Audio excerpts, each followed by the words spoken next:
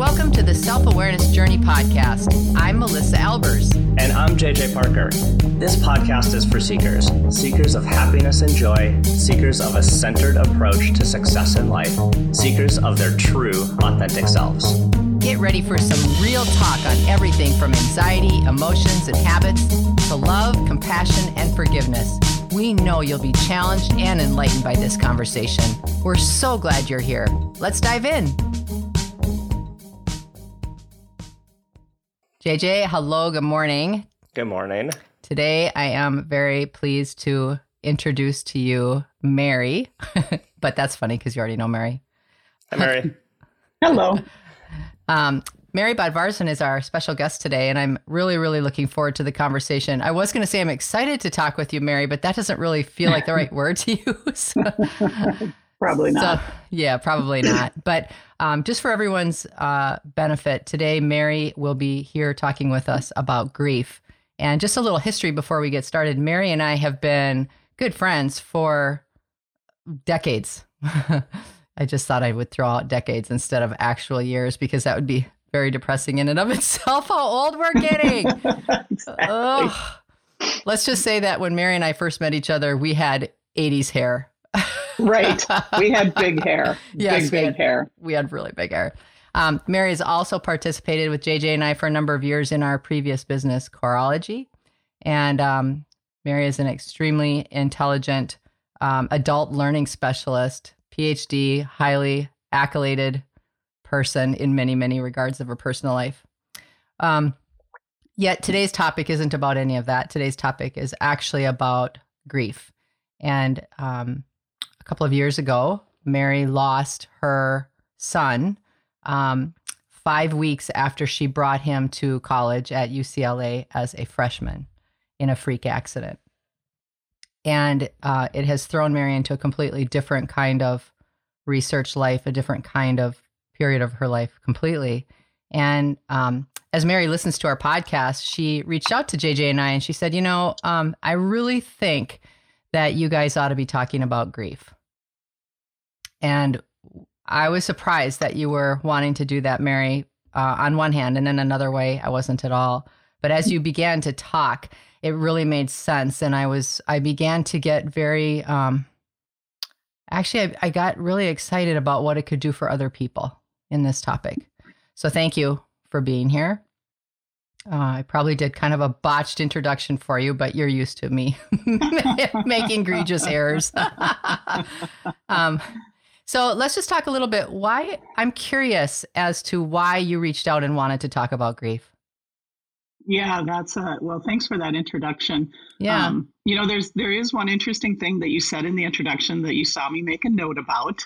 And it's something that we'll probably talk about at some point during this call, but you said a couple of years ago. Mm-hmm. And technically, I guess that's correct, because Hans died in 2020, but it's just 15 months. Yeah. And right. For me, that's a huge difference. But that is something that even the transition from 21 to 22, 2021 to 2022, it comes with minefields that I didn't expect. So anyway, I'm just going to point that out. Thank you. But the reason I wanted to talk about grief and thought your platform was a natural spot for it is because, grief is really all about the human experience. I mean, everybody will experience intense grief at some point in their lives if they haven't already. Yeah. So it's just a natural part of being human, yet we don't talk about it. Right. And, you can even think about the fact, we're still in the midst of this pandemic and we get the reports of the number of people that die in a particular day.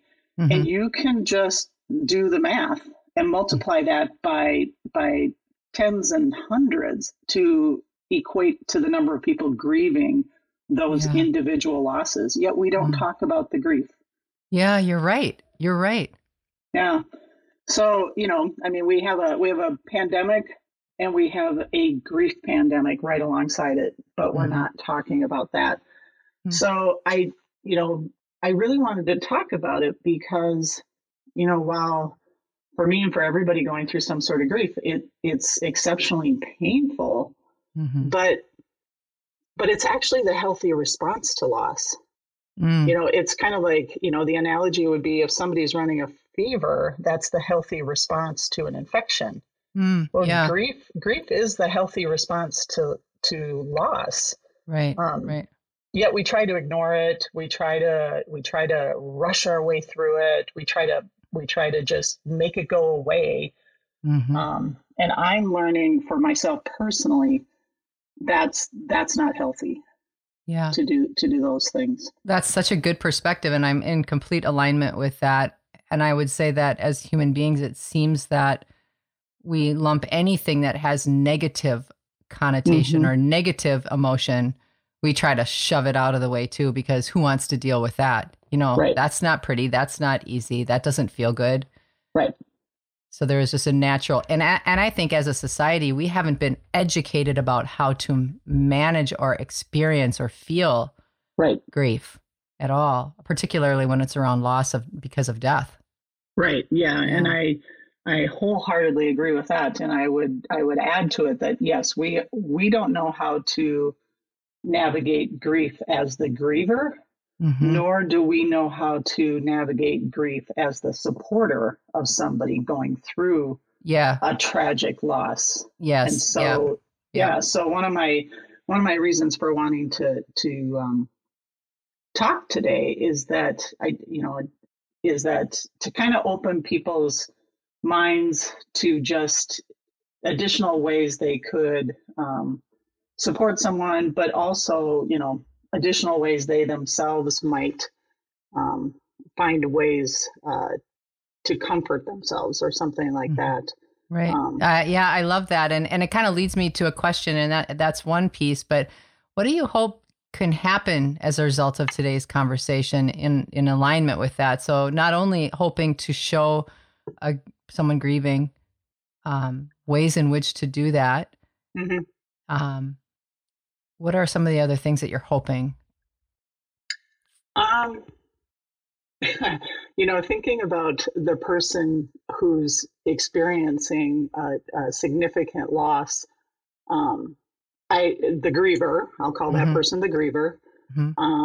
I hope that if somebody's listening to this who is a griever, that they realize they're not crazy. Because holy cow, in an intense grief experience, there are times where you think, I have lost my mind. I will not recover from this. I am certifiably crazy.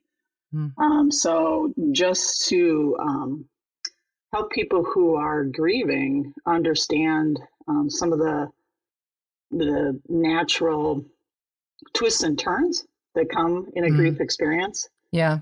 And then at the same time to help the supporters, those people who really want to help someone, actually even provide, tactical ideas. I mean, concrete things they could do, but also ways that they could be that make a difference. I think that's a really good, I'm really looking forward to that part of our conversation, because even in our experience, me and you, knowing each other for as many years as you have, there are so many moments where I feel completely speechless, and I know that so many share that, where it's like, I so desperately want to say the right thing. I so desperately want to be of support. And then there's like this little fear that pops up. Oh my gosh, what if I say the wrong thing? What if it's terribly wrong?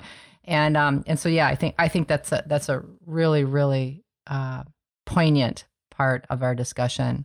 Yeah, there is, excuse me, there is one more thing that comes to mind relative to just what I hope people might understand as a result of this podcast.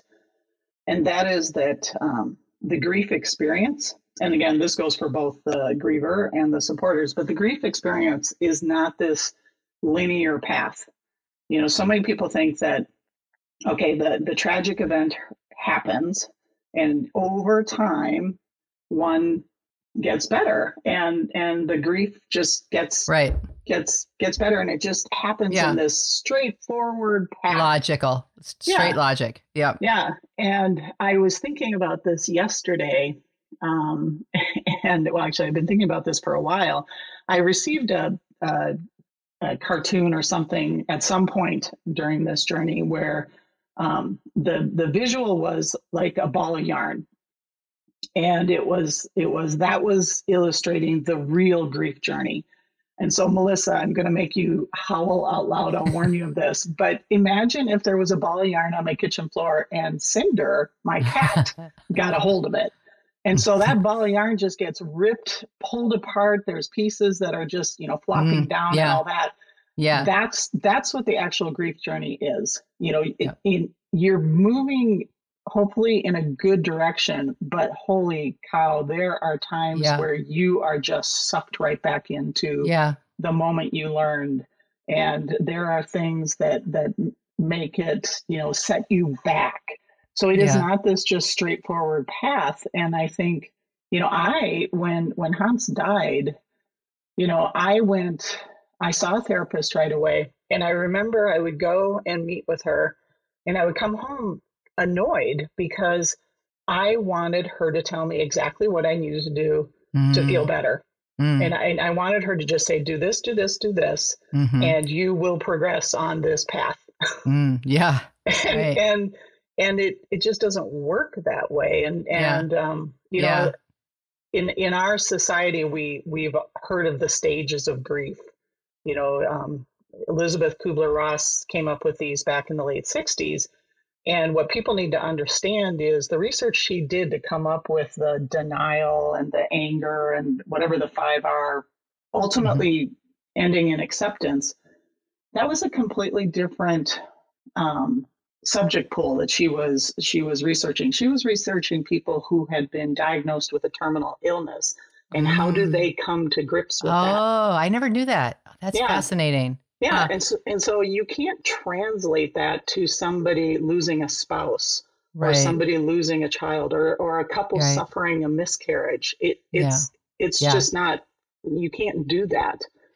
Before we get too far down that path of like that part, let's just for 1 minute, I want to ask one question first. Because you talked about really wanting a linear line, and that is a logical thing that makes complete sense to me when you think about it like that. But you said, you get sidelined by all sorts of things, right? Because it isn't logical and it isn't a straight line. So can you talk just a little bit about the effects of grief in all of the different bodies, like in your physical body, your emotional body, your mental body? Like, how does grief manifest ongoing or even as a surprise attack? Like, can you talk a little bit about that part? Sure.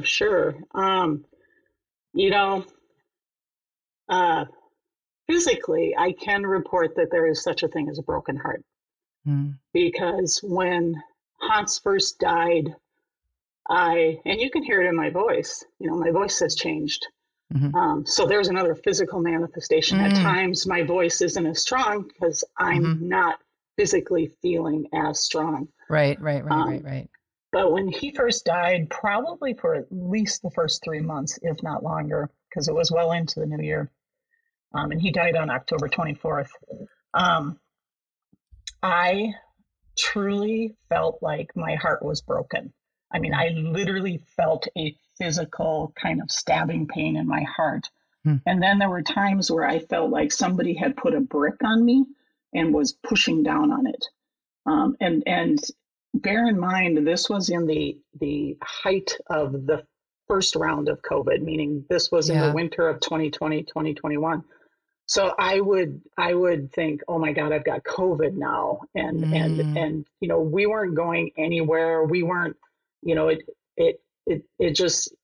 wasn't COVID. It was a broken heart. Yeah. So I can absolutely attest to the fact that is a legitimate physical response to intense loss. But I think the big thing about grief, relative to all 3 components you asked about, is grief is utterly exhausting. I mean, if there could be a word that really describes exhaust to the nth degree, that's the word that should be used. It is so exhausting. You have such, mentally, like we all have heard of chemo brain or chemo fog. I would argue there's a very similar thing that should be called grief brain or grief fog. It's insanely hard to concentrate, and if you can't concentrate, you can't pay attention, you can't, retain memories. So it's really hard to remember things. I mean, I think back to last winter, and it's almost like I'm looking back at a video that's kind of blurred. I can't quite remember. I remember distinct things like what we did on Christmas Day, but the whole day is a bit of a blur. It's so mentally it's very hard. And speaking about our brains, our minds, our thought processes can be both kind and cruel. Yeah, I was going to say, I bet you there's a bunch of sneak attacks too when it comes to grief ongoing. Yes. And that's how I feel they should be called, as sneak attacks, because when I lost my grandmother who raised me like my mother, that's what happened with me. I had like these moments where I would start to feel slightly better over several months. And there was a whole bunch of emotions with that too. But I remember these sneak attacks where I would drive by something and see something, or I would have a memory that would shake me to my core. And it brought everything so immediately back to the present that it felt like a sneak attack. Yeah. Yeah. And I think people who lose somebody through some sort of a tragic event, a car accident, Hans's accident, somebody who is in the joys of giving birth and something goes horribly wrong, those sorts of just tragic types of losses. What I have found happening for me is I will relive the accident. And I wasn't there. Hans fell off of the roof of his apartment building, fell basically 6 stories. So I wasn't there. I know the circumstances to how that came about. And one thing that both my husband and I experienced from the get-go was constant replaying of that in our minds, where it was just constant and you couldn't shut it off. And in particular at night, when you wake up at night, I used to teach a class on the psychology of sleep. I know exactly what happens at night when you wake up in the middle of the night. Your prefrontal cortex is offline. The amygdala, the emotional center of your brain, is firing on all cylinders. So people who go through something like this, it is completely normal that when you wake up in the middle of the night, you go right back to that most horrible incident and you replay it, because your brain is still trying to make sense of it, and it's in the emotional center. So that's the mean side of the brain. The other side of the brain that helped me in the first 2-3 months and still helps me today is I don't look to future events. I don't even look to them. I don't think about them. I don't let my mind go there. And so I'll give you an example. And Gunnar, our other son, our older son, he and I were sitting in the basement last December, and I said to him, I just really, when you lose one son, you become super paranoid about the health and the other one. So I was sitting with Gunnar, and I was just trying to talk with him about how he was doing. And he said, Mom, I've heard you tell people what you're doing to get through, each minute or each hour or each day. And he said, I do the same thing. And that is, I don't think about Gunnar's wedding because Hans won't be there to be his best man. I don't all the significant events, right? Yep, I don't think about, June of 2020, 4,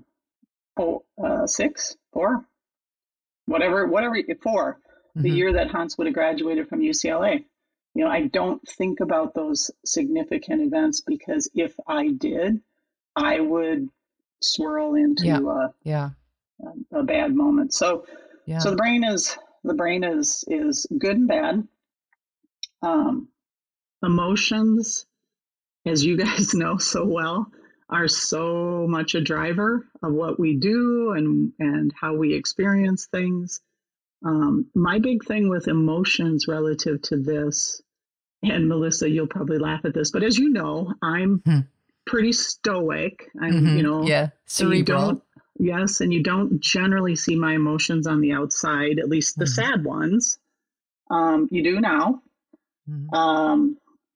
But the other thing that's really, really fascinating for me, and I am cerebral, so I'm constantly trying to figure it out, is I still get asked a lot, how are you? And that's one of the questions that drives me crazy, because I don't know. I literally sit there and I think, okay, on the outside, I know everybody thinks, wow, Mary's strong. Mary's, it's look amazing. How great she is. Yeah. Look how she can sit here and have a conversation about this and everything. I can do those things, but how am I really? How am I on the inside? Do I still have nights where I can't sleep at all and I just cry? I sure do. Sure. Right. So it's like, I don't know how I am. This brings me to a question I would like us to sit on for just a moment. I think that well-meaning human beings oftentimes do and say completely the wrong things. And I know you and I have talked over the months that there have been some more challenging responses to your loss. And I wonder if you could just, if you can, you're laughing already. Without saying names. Without my entire family. Just kidding. But what are some of the more challenging responses that you've heard in people well-meaning and trying to be supportive? Yeah, and I will actually start this response with an absolute true statement of, I feel so lucky. I am one of the luckiest people I know, because I have had so many people do the right thing. And I know we will come to that as well. But I had a really unlucky thing happen. I had a really sucky, horrible thing happen. But I'm a very lucky individual. And so with that said, I have some things I can share of things that people have done, extremely well-meaning, well-intentioned, so want to help, but it's not helpful. And some things I might share actually didn't happen to me. I've just read about them or heard about them on podcasts, because of course I've dug into the literature on this. But the big thing that people have done for us, that they're, I know your listeners are going to be like, well, then what the heck are we supposed to do? But, well, that's okay. We'll get to that next. Just give us some examples of maybe these are well-meaning, but probably don't do these things. Don't ever write in a card, say in a phone call, text, whatever, the statement, let me know what I can do. Don't ever do that again to somebody who has truly had a significant loss. And here's why. That person who is in the throes of that significant loss barely has the bandwidth to get out of bed, barely has the bandwidth to stand upright. And now you're putting the responsibility on them to tell you what to do. And you will never hear back from them. They will never respond to that text with, yep, we're out of toilet paper. It just won't happen. And as, if you're the first one who says that, then they're like, oh, that was so kind. When you're the 892nd person who says that, it pisses them off. And you don't know where you are in that range. So just don't say it, because it puts the onus on them.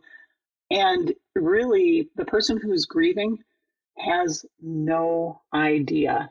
And no extra bandwidth whatsoever to even consider. No. And then the other thing, and Melissa, you and I have talked about this as well. Um, it it's it's natural for us as humans to want to connect with one another. And so when Mm-hmm. somebody suffers a loss, the natural response of people is to say something about a loss that they had happened to them, Right. to build that connection. Right. Try not to do that, or acknowledge that it's different. So Right. don't compare, this person's loss to, the loss of something that you experienced 10, 20 years ago, unless it happens to be a very similar loss. Like, I have friends who have lost a child, and those people reaching out is wholly different. Mm-hmm. But somebody reaching out to say, how sad they were because they lost their cat, Right. that's not the same. That's Right. not on the same level, even though to them, it probably was. That animal may have been a significant part of their lives. Right. Right. Right. It's not going to land that way on Yeah. the part of the griever. Mm-hmm. Um, Yeah. I, So I yeah, did. so comparing, like, that comparison piece is so important, and it's so funny. I was just talking to JJ yesterday. I ran into Lunds, and one of my really good high school friends is runs a big part of Lunds, and she was there, and I was so happy to see her. I hadn't seen her for months and months, and she too lost a son, and Mhm. now she is on year 7, and I always just say, and what's new with you? And, Mhm. what's going on with you? And she had found a new grief group in Monticello. Oh, And I know the one. yeah. And she said, what's so interesting is I couldn't find a grief group Mhm. because the last one I was in, she said there were some people in there who had lost a child, and there were people in there who had lost their pets. So she used the exact same analogy. And she just Mhm. said, I sat there and I just couldn't feel a connection. And Mhm. part of me felt a little guilty about that. And part of me was kind of mad. And Mhm. so she said that she was feeling so much better because she had found a particular group that was specific to parents losing children. Right. And so she made that exact same analogy that you just did right now, which is a synchronistic thing. Yeah. Yeah. That group is international. So Oh, interesting. yeah, One of for the other, listeners who care, it's compassionatefriends.org. So oh, okay. Thank you yeah. for that. Um, One of the other things that you had talked about that I think is significant and we should bring it up is a problem to solve. One of the Yeah. things that you had commented on is that people treated this Yeah. in a way that was very specific. Yeah. Yeah. And again, I was on the other side of this equation, up until October 24th of 2020. Mm-hmm. And so, we oftentimes look at grief as something that needs to be fixed. And so again, going back to my first meetings with the therapist, I wanted her to tell me how to fix it. And it's not something that we can fix. And so, people want to help, but oftentimes they want to figure out a way to solve that problem of grief. And interestingly enough, it was almost 11 months into my journey of having lost Hans. And I was meeting with my oldest brother and his wife for the first time because of COVID and yada, yada, yada. And my sister-in-law, we were walking to a restaurant, and my sister-in-law started crying. And she looked at me and she said, I am so, so sorry for what you're going through. And I know I can't fix it. And that to me was a light bulb moment.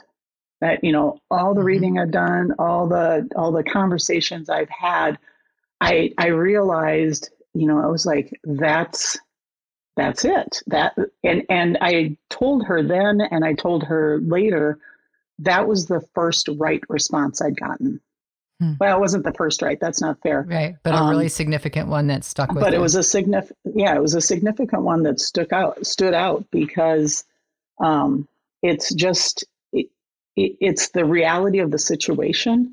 Like another like harder response that I didn't get as much. I got it in kind of subtle tones, But I know of people who, get the types of platitudes like, well, he's in a better place. It was God's will. You've still got Gunnar. Or, for people who lose a baby or a miscarriage, you can have another child. Those do not help. They feel so dismissive. It feels so dismissive. Yeah. And not intentionally, I'm sure, but. Right. Yeah. Right. It's just, and again, it's, the biggest thing about being empathetic and supportive is to, it's not to put yourself in this other person's shoes, but it's to listen to the experience from that other person. So take clues from the person grieving and know that is their legitimate experience. So don't try to rewrite their experience to say, well, God needed another angel, so he snatched Hans up. Right. Because that's not that just, you're right. It feels dismissive on the part of the. It feels dismissive. Precisely. Yes. I don't think people are trying in any way, shape or form to be that, but it sure can feel that way. Well, let's, since you're talking about this, let's talk about what are some really helpful responses. Like, I always, JJ and I always like to try to offer some suggestion for people, because this is something, and honestly, more and more people are going to be in this space because of COVID, people that we know and love more and more. And as we age too, it's more and more. There's there's so much of that. So what are some helpful responses that people could learn to have to someone that's grieving? Yeah, I think probably the umbrella statement I would make for everything I might suggest is just show up, just be there. And again, I can talk from personal experience. Right. When we lost Hans, yes, it was in the middle of COVID. COVID was at a peak, so nobody could come over and be with us. And actually, I'm going to backtrack a bit and talk. Something else I know I wanted to share about being a griever and helping grieving people not feel crazy. Experiencing a significant loss like this is without question the most isolating experience of my life. I have never in my life felt so alone, so kind of lost, so it's isolating. Yeah. And so and for people who might lose somebody, in a non-COVID environment, then you have a house full of people, doesn't matter. No, that person who's in that grief, they feel so isolated and so alone. And even when you have a partner, I have a loving husband who's on this journey with me, it's still isolating. He feels isolated. I feel isolated. And it's not like we're not supporting each other. We are. Of course. But it's still such an isolating experience. So with that said, show up. I totally get it, because again, I was on the other side of this equation. You don't know what to say. You worry about saying the wrong thing. So you don't say anything. We all know what ghosting means. I have been ghosted by a lot of people and still haven't heard anything. And I understand that they're paralyzed with not knowing what to do. And now they're paralyzed with, it's been 15 months. Oh my God, is it going to look stupid if I all of a sudden show up now? Sure. And that's fine. That is what it is. On the other side of the equation, I have people who have shown up for me, for us, that they were friends of, friends through sports, meaning, Hans played sports with their son or something like that. And they have been there with consistent, just a text thinking of you, a text with a picture of a cardinal on their bird feeder and saying, Hans visited us this morning. And it's those sorts of things. So show up. And I should also say right here, a cardinal represents Hans for you. Yeah. The And bird, an eagle. Yes. We see eagles on our walks along the Mississippi River quite a bit. But to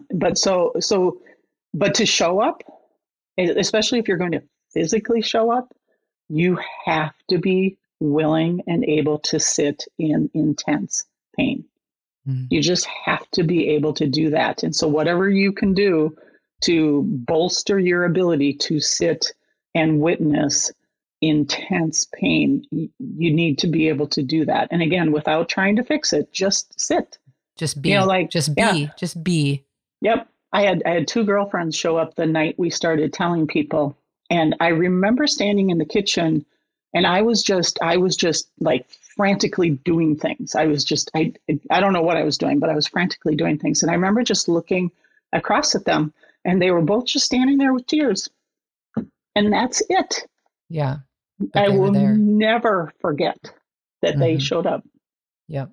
Yeah, I love that. So there's so show up. And the other thing that you didn't use this phrase, but I heard it in my head, is there's no expiration date in being with someone in their pain. So even if people have stayed away from someone because they didn't feel emotionally strong enough to be in that pain with someone, but they still love that person, they still want to be there for that person, as soon as they are able to show up for that person. Yeah. Yeah. And, and you can state the obvious. I mean, you can just say, this hurts. Yeah. And that, again, part of going through this grief process is because we're not well educated on it on either end of the spectrum, you do feel kind of crazy. So somebody sitting with you and just saying, this sucks, this hurts, and crying alongside you helps to normalize what you experience 24/7. It helps to witness that, okay, I'm not crazy for not being able to stop crying. I'm not, so it helps to normalize some of those experiences. And we did have, Hans had friends all over this country. He was an amazing connector. Yeah, he was. And so he had true best friends in multiple areas. Many best friends here in St. Cloud, but the two of them, he had done a senior road trip the summer before they all went off to college, and their parents were like, COVID be damned, we are coming over. And so they would come over and just sit on the couch, and the four of us, if it was just Ern and me and one of the sets of parents, we would just sit there and talk and laugh about something goofy that happened, and then a half second later, all four of us be crying. And that's that be there a person who's really grieving needs. And it was funny because one of the moms, Andy, would always apologize. And I was like, don't apologize, because it helps somebody who's grieving a loss to know that other people are grieving that same loss. Right. Which brings me to another point you and I have talked about a few times over the last several months, and that is still talking about the person. Oh my gosh. Yeah. And that's, yes. That is a helpful response. So you're right in the same kind of bucket of what we're talking about. Do not think that if you bring up that person's name, you're going to all of a sudden have them say, oh my God, I forgot I lost that person, and now you're reminding me of it. Oh, how mean is that? Okay, as for the listeners, this is a side note. This is a perfect Mary moment right here. Let's talk about something really, really hard and throw in a good joke. Right, because it is. It's I do not go through. I probably don't go through 20 minutes where it doesn't pop into my mind. Of course. I'm sure it's even less than that. So you will not remind. And again, like you said earlier, Melissa, there's no end time for this. I have a friend who lost her son. I think it's 30 years ago now. We could talk about him with her, and it's not that she's all of a sudden going to be like, oh, darn it. Oh, that's right. I forgot about that. Right. Yeah, So do talk about the person, because here's what happens when you don't. If you don't bring their person up, you are making that loss feel worse again and again and again. So not talking about it. My husband refers to it as the elephant in the room. There is this huge elephant in the room, and it is that person we lost when that person can't be talked about or a part of a conversation. And you guys know, because JJ, you would have heard so many stories too when we were working together at Choirology. I mean, Hans was my favorite. He was my source for every funny story I had. I mean, thankfully Gunnar's pretty good at it too. Well, Aaron's really good at it. Let's be honest. But you know, I love talking about Hans. I love talking about Hans. I love telling Hans stories. Yeah. And I will always love talking about Hans. So he was your Jimmy Dean. He was your Jimmy Dean. Yeah. Well, yeah. Yes. James Dean, for those of you who are thinking sausages. James Dean. Sorry. James Dean. Yes. But yeah. Yeah, exactly. So really helpful response. Talk about the person who died. A loss like this is always present, so you're not bringing something to light that the person magically forgot about. But so for some tangible things, because I know one of your hopes was that, the listeners could come up with some ideas or hear some ideas. Actually, I'm going to preface this with a message to the griever. One thing that was hard for me was to accept offers of support that were the more tangible types, because I would say, oh, we don't need that. We don't need that. And then as it turned out, they were absolute godsends, which I refer to as hunt sends. And so set up a meal train and do ask for permission, obviously. Right. But, just say, you may not think this right now, but having a meal show up every third night might be something you like. And if you don't, we'll stop it. Anything can get stopped. But so do things like that. Send frequent texts. Send a note with a favorite memory. Listen, learn how to be a good listener. Just listen and allow the person to talk and grieve and cry, and don't try to stop their tears. Tears are normal. Explain, if you had a relationship with that individual who passed away, explain what they meant to you. We got, and again, this is where we were so lucky. We got texts from young men. We got letters dropped in our mailbox from friends of Hans's who told us what he meant to them. And I pull those out every once in a while, and they make me cry because he's not there to be that person for them. But they are so priceless. Incredible. Yep. Yeah. Priceless. I've had people, my friends up here know I'm an Aldi freak. I've had people text me from Aldi and say, I'm at Aldi. What do you need? And I've learned to say, yep, half and half, bagels, eggs, and right. So again, on the griever side, accept, and one thing in those days of really intense, immediate grief is, and I didn't have anybody necessarily do this for me, again, probably because we were in COVID more than anything. But just show up. And like I've heard of people having done this, where like show up, be sitting in your car outside their house and just say, I'll be outside your house for 2 hours. If you need a hug, if you need a shoulder to cry on, just come on out. Wow. And just sit there, just be there. So make those effort. It's effort. Yep. And make those experiences where you are showing up easy for them. So, if somebody's at the hospital and again, this isn't a non-COVID world, but, just show up in the lobby and send them a text and say, I'm in the lobby. They're there because their parent is on hospice. I'm in the lobby. Come down if you need a hug. Don't if you don't. I'll be here for 2 hours and, bring a book and read. So, those are really, really great ideas. Wow. Yeah. And it's just, it's the not showing up that is really painful. So just do what you are capable of doing, and do it. Yeah.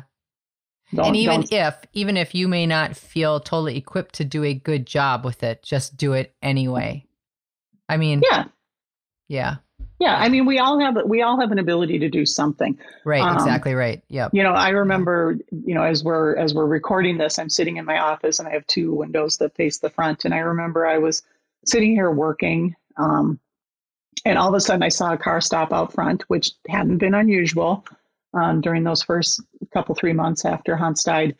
And somebody comes running up the steps and then runs back down to the car. And it was winter. So I had, we're in Minnesota. I had no idea who this person was because they were so bundled up. And so I finished what I was doing and I went to the door and there was just a bag with 2 bottles of red wine and a note saying, "I knew you liked red wine." And that was it. And it's those sorts of things that are meaningful. I have, and this, again, these stories just illustrate, my particular situation, but I did the Peace Corps and I had a Peace Corps friend send me a card where she said, in this country, in Western society, we don't know how to grieve and support grievers properly. And so she said, "I remember in my village when a mother lost a child and all the mothers from the village gathered around her and they wailed all night long." Oh. They just wailed and they just were in a circle doing this. So what happened?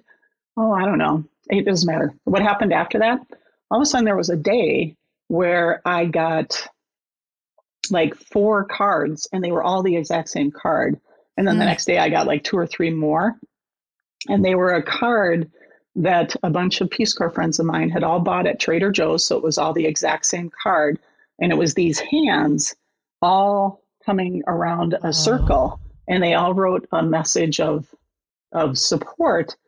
And they said, we're surrounding you in your grief. Wow. It's things like that. I had another, again, some Peace Corps friends. They knew I love burning candles, and Hans had taken on that habit. He loved burning candles. So they set up a candle train, and every 2 to 3 weeks, I got another candle. And most of them are handmade. I mean, that's Peace Corps volunteers for you. I mean, like I could make a candle. Actually, I have one sitting here. You guys can see it. One of my friends made this one. See the holes? Get out. Yeah. So wow. Okay. So everybody, it looks like a rain stick. Yeah. Well, the funny thing about it is, he's got a PhD in meteorology, but in the note that came with this, he said, "I wouldn't recommend burning it inside. I have no idea how it's going to burn." That would be the reason why the wick is still white. Thank God for that. Right.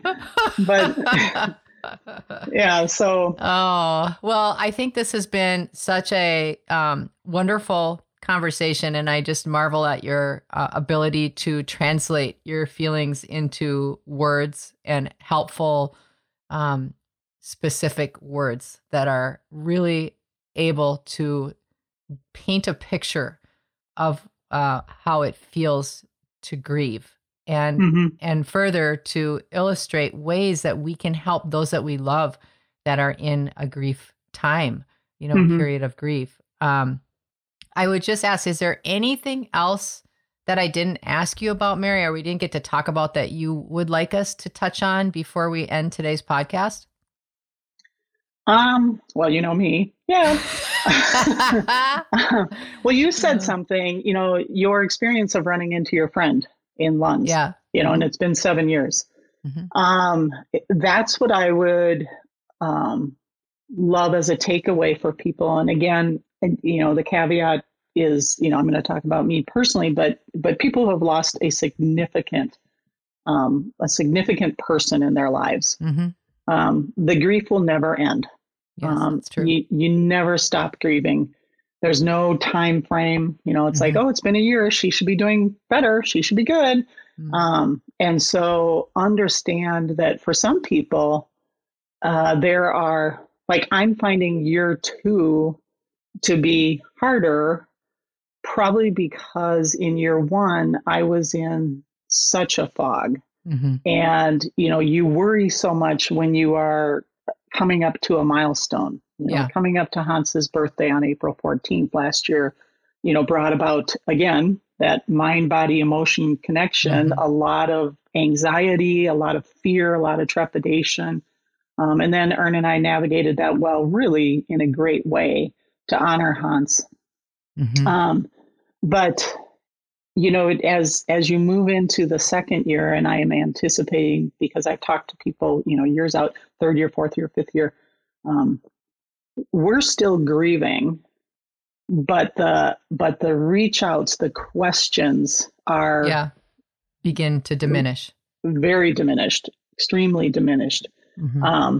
So, and again, this whole process is such a, it's such a dichotomy, because, it's, on the one hand, it's like, it's still ask me how I'm doing. And then on the other hand, I'm like, don't ask me how I'm doing. I have no idea how I'm doing. so I'm sure people that know me who may be listening to this are like, okay, so seriously, what are we supposed to do? But be willing to talk about it. Like I was on a walk with my walking partner yesterday, and, she was just acknowledging, I was telling her that we were going to record this podcast this morning, and she was like, she said, I still think of you. I think of Hans all the time. Yeah. Well, telling me that is extremely helpful, because again, there's always this feeling of isolation and loneliness that comes along with a significant loss. And so if you can tell someone how you're still sharing in their journey, mm-hmm. even though the journey is further out, you're still a willing and able participant. Yeah. That is a huge thing. Yeah. So that's probably one thing. And if I were to think of anything else, I think, when you do have a significant loss, there is such a thing that I would call secondary loss. And it is the loss of those relationships that, for whatever reason, that people couldn't show up. And I don't have the ability to try to fix that. I still don't have the bandwidth. Right. Yeah.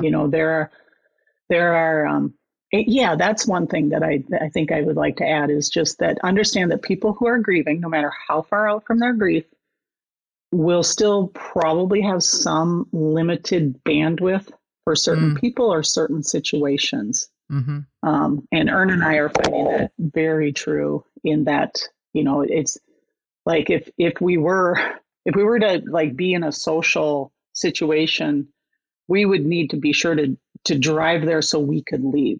Yes. Yep. Because I remember that too. Yes. Yeah. It's exhausting to be with people. Yep.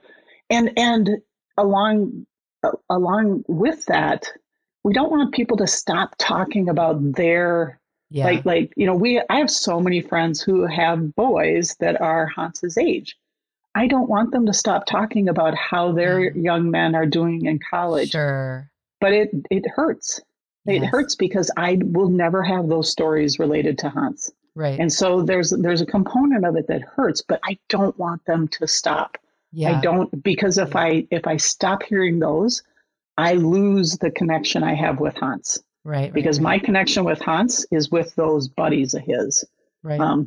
And thankfully, his really close friends know that. His 5 UCLA roommates that he knew for 5 weeks reach out to us regularly. Yes, I know. It is extraordinary. Those young men and their families Yeah, their families have been amazing. We have a UCLA family that we will have for the rest of our lives. Yes. And I am so thankful for that. I have so much to be thankful for in this journey. And I am, I sit every morning and I just think, what am I thankful for? And I literally have a little journal where I write down, what am I grateful for? More often than not, it's strong coffee and a good night's sleep, because those are what help me get through a day. Right. But here's what I would end with. Be that person that helps that griever to say, I am so thankful. I've got you. Thank you, Mary. Thank you. Yeah, thank you. Did you enjoy this episode? Please go to your favorite podcast platform to subscribe, rate, and leave a review so others can discover it as well. Growing self-awareness is a lifelong journey, and there's always further to go. And it's better when we're all in it together. Please think of someone you know who could benefit from hearing today's conversation and share this episode with them. We can't thank you enough for listening. Until next time, happy exploring, Seekers.